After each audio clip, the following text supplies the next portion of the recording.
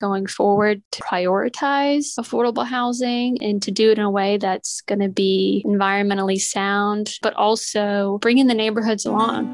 So it needs to be a good representation of Greenville and the Greenville we want to see. On behalf of Furman University and the Shy Institute for Sustainable Communities, my name is Chloe Sanford-Steck, and welcome to another Upstate Anecdote. Last episode, we discussed environmental initiatives involved in the construction of Unity Park, highlighting the importance of canopy to both the natural ecosystem as well as local communities. I'm also interested in exploring the social impacts of Unity Park. How will an urban park impacting the existing communities? And how can we ensure sustainable development benefits both people and the natural environment? Affordable housing refers to units in which renters or buyers don't pay more than 30% of their overall income. Downtown development, coupled with an influx of people into urban areas more generally, increase property values and hence housing rates. This process provides fewer options for working class and lower income families, forcing some into an endless loop of renting and others that are forced to leave their communities altogether. Land use and zoning regulations have the potential of limiting housing diversity and mobility options for these people. The amount of cost-burdened households in Greenville is an issue at both the city and county level and must come into consideration in the Unity Park establishment. The Unity Park Neighborhood Development Code is a cooperative document that was published by the City of Greenville, MKSK, and Orient Planning and Design consulting firms. The document defines zoning limits and regulations that are set to protect the character of the existing community while also building a vibrant and sustainable urban park. It's one of the city's first outright commitments to affordable housing within its development standards, and I'm curious to hear the opinion of other stakeholders involved in pushing for affordable housing and equitable development in the upstate.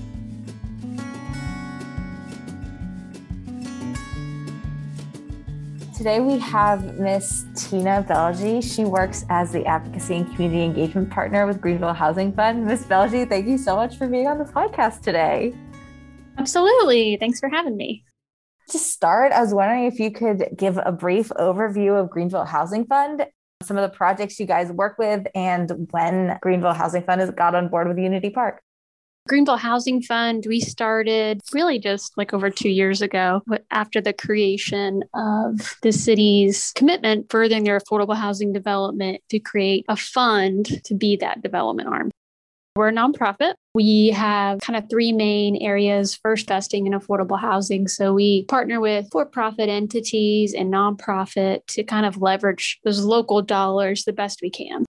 The second thing we do really is advocacy, and that's my job, advocacy and community engagement, involving the community, those with lived experiences, and how do we get everybody at the table to help advance solutions around affordable housing. And then last, we do land banking. To build any affordable housing, you need land. That's really our third arm. How are we going to scale and grow in the city and county for affordable housing? As for Unity Park, we were part of the process. We hired MKSK, and they ran a process to involve the community in creating the Unity Park Character Code, which is almost like really a test for how can we incentivize affordable housing in the city. Was Greenville Housing Fund involved in writing the code? That was actually the consultants. So they have planners in their background. Some of them have been in government. Some of them now have switched over into government. So it's a good blend of local folks as well. I've read through the code. They've placed zoning restrictions and density requirements to kind of shift more towards affordable housing. Do you think that these density requirements and limitations will adequately help develop missing middle housing? There are kind of two things. Missing middle housing really is about getting away from the word density and, just focusing on product type. You can have, it looks like a big mansion essentially, but there can be like 5 or 8 units in it. It's all about what's the scale of that neighborhood and what's going to fit. It should never be bigger than the largest house. That's what portion of the character code is really about, building out that missing middle. So it's denser than your average neighborhood, but you can't tell by looking at it. And I think they're not necessarily requirements to an extent that they're incentives. If you choose to do affordable housing, you can get a little bit deeper in terms of density if you want to use those terms. But the whole idea behind it, which I think is just genius, and Opticos is kind of the consulting company that's been leading this around the country, is that people are really turned off by the word density and multifamily. And unfortunately, it's got all these negative connotations that kind of you describe. It just doesn't have to be that way. It can look like quality housing and look to be neighborhood scale without overtaking any neighborhood or any block. Do you think that plans to develop missing middle housing will naturally bring down the costs of housing? Do you think that's kind of a fair assumption for the city to make and proceed with? In general, yeah, the more density you have on a project, the more property tax you are incurring from that. That's what you use to abate the cost for affordable housing. So say you have for 10 years this amount of taxes that would be collected on this property. They're saying, oh, we're going to reduce that by X amount, or maybe take that away entirely because you have affordable housing on there. And that's going to help pay for those units and make them possible. It is a direct tool to subsidize, depending on how extreme that tax abatement is. That's when you start getting into hopefully some of the lowest. We've got 3,000 in the city that are under 30% area median income. Just to say the city, since we're talking about Unity Park, there's not housing. I mean, there's just not housing out there for people who are in that income category. And so, whether they're experiencing homelessness also or coming out of incarceration, if they have no to little income, there's nowhere they can go. And so that subsidy is really important, and density is one way to kind of make that happen. Are most of the incentives tax breaks, or are there other incentives as well? In the character code, I think it has parking incentives as well. And that's also another tenet of missing middle is if you're in a walkable area, especially for, really focusing on, I think it's 18% of people in the low-income census tracts, they really need to be near services, near employment, near education, transportation. But if it's walkable, you can do one parking space per unit, 1.5 versus kind of the 2 that normally takes up in terms of green space. Parking lots that don't create runoff problems and green infrastructure issues. So there's a lot that is gained out of that incentive on top of the density incentive that's included in the character code. That's great to hear that those are the considerations that are in place and that they're not only monetary incentives, but also with the green space. I know you mentioned there's 5 different projects that Greenville Housing Fund is involved in. I was wondering if you go into depth a little bit more about those and what differentiates them from each other. Just recently, the city conferred to us like 19 different parcels altogether that are creating 5 different developments, when you piece them together. They're all still in development. We don't have a final agreement numbers, anything like that to release, but we're hoping to soon.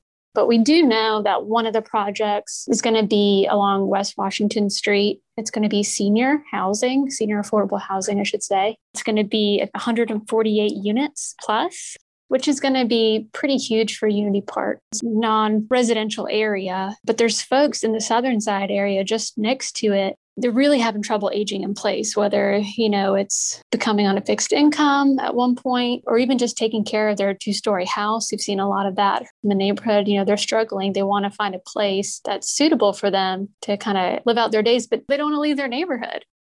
They've been there forever and for generations. So I think a huge part of it is making sure that senior housing is a priority for Unity Park, because we know that's a huge population.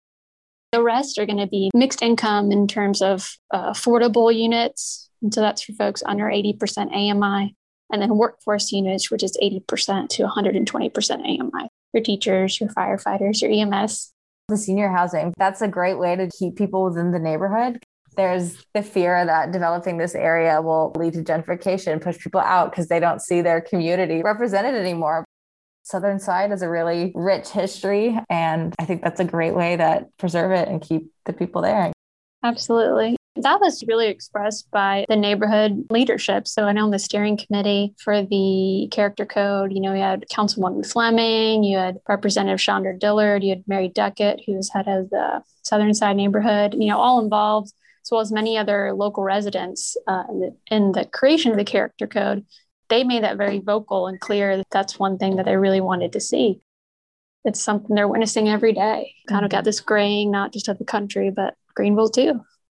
It's such a trade-off with urban development and continuing to expand. I wanted to talk about green gentrification. For some background, green gentrification is when environmental planning and other conservation initiatives end up resulting in the displacement of low-income communities and people who were living there before because of the new costs and increase in property tax with the new green space area. Do you see green gentrification as a result of the city's environmental restoration plans, or do you think that there's kind of a good balance or mitigate that?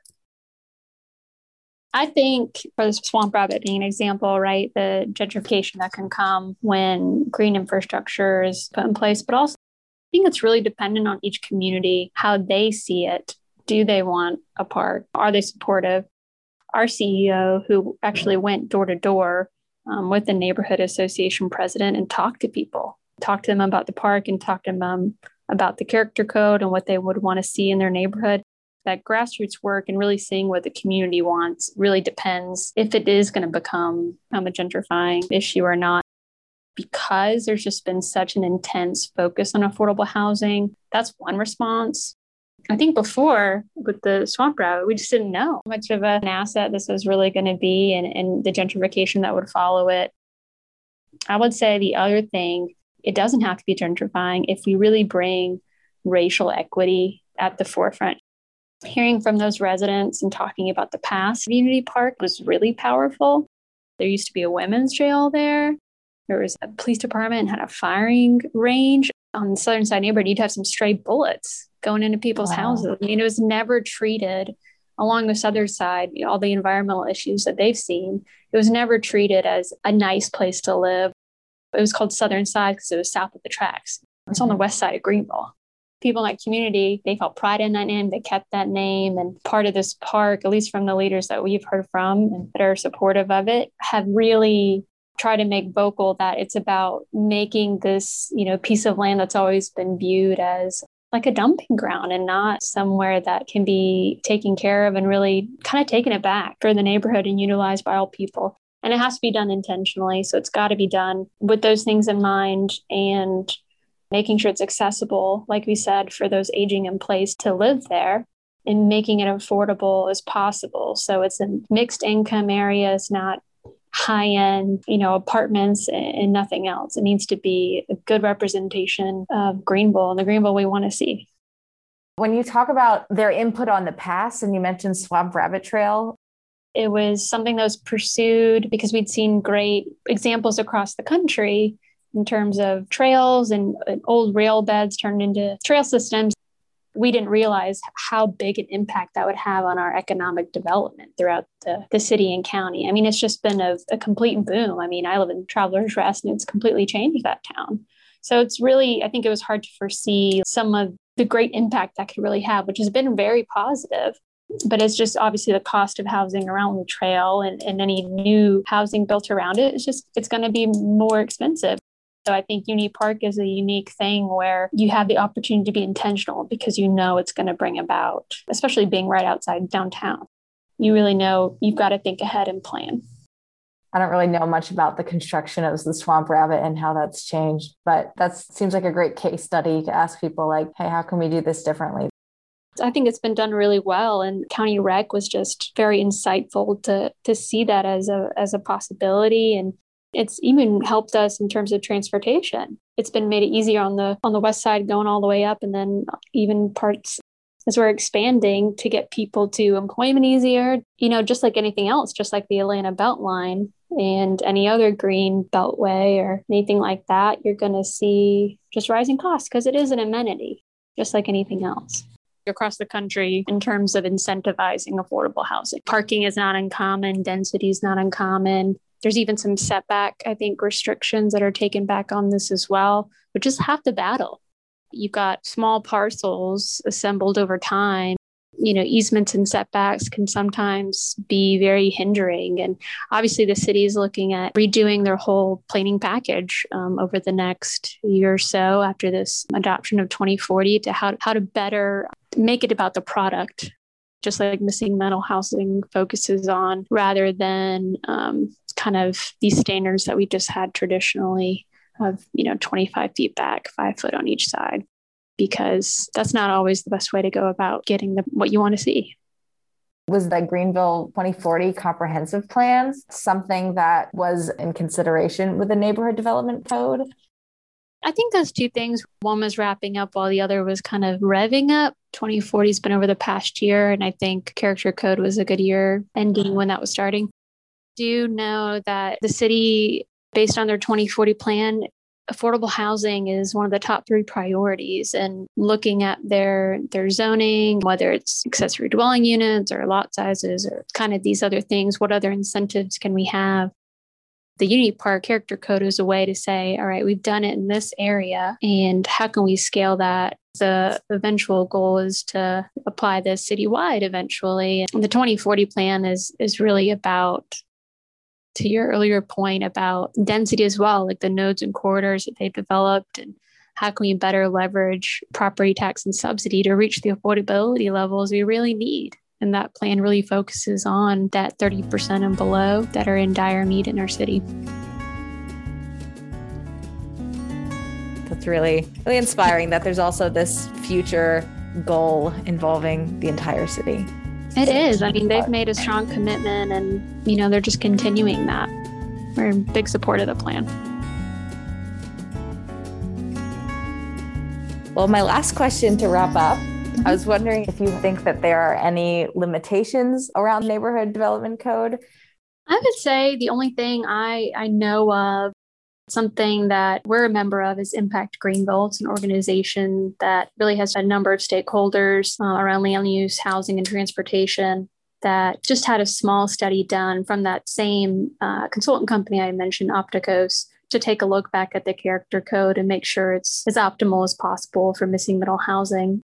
They came back with a brief report and small edit. We already worked with that consultant and how to just make those tiny changes to the Character Code just to make it that much better, really meeting the goals that it was intended. I think that's the only thing I could think about in it. I think just a great opportunity going forward to really prioritize affordable housing and to do it in a way that's going to be environmentally sound, but also bringing the neighborhoods along.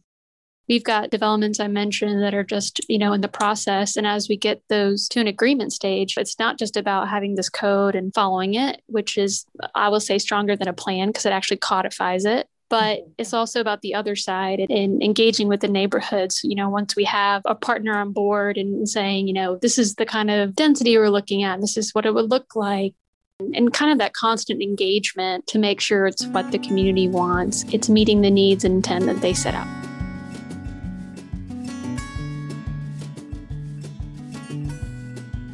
Yeah, I mean, that's what it should require, cooperation on really every level. All right. Well, thank you very much for sitting down with me virtually today. That's all the questions I have. Sure. Thank you, Chloe. I really appreciate it. Since this conversation, I've been thinking more deeply about the intersection between urban development, environmental change, and social justice. Any change in the public domain requires a holistic consideration of social and environmental factors. I'm inspired by the city's commitment to affordable housing and its collaboration with organizations like Greenville Housing Fund to ensure these considerations are being upheld and providing the community support in doing so. Authorities and other stakeholders must work together to protect the interests of existing communities as well as facilitate change in an equitable and sustainable direction. Thanks for tuning in, and until next time, this is Chloe Sandiver-Steck. I'll catch you later for another episode of Upstate Anecdotes.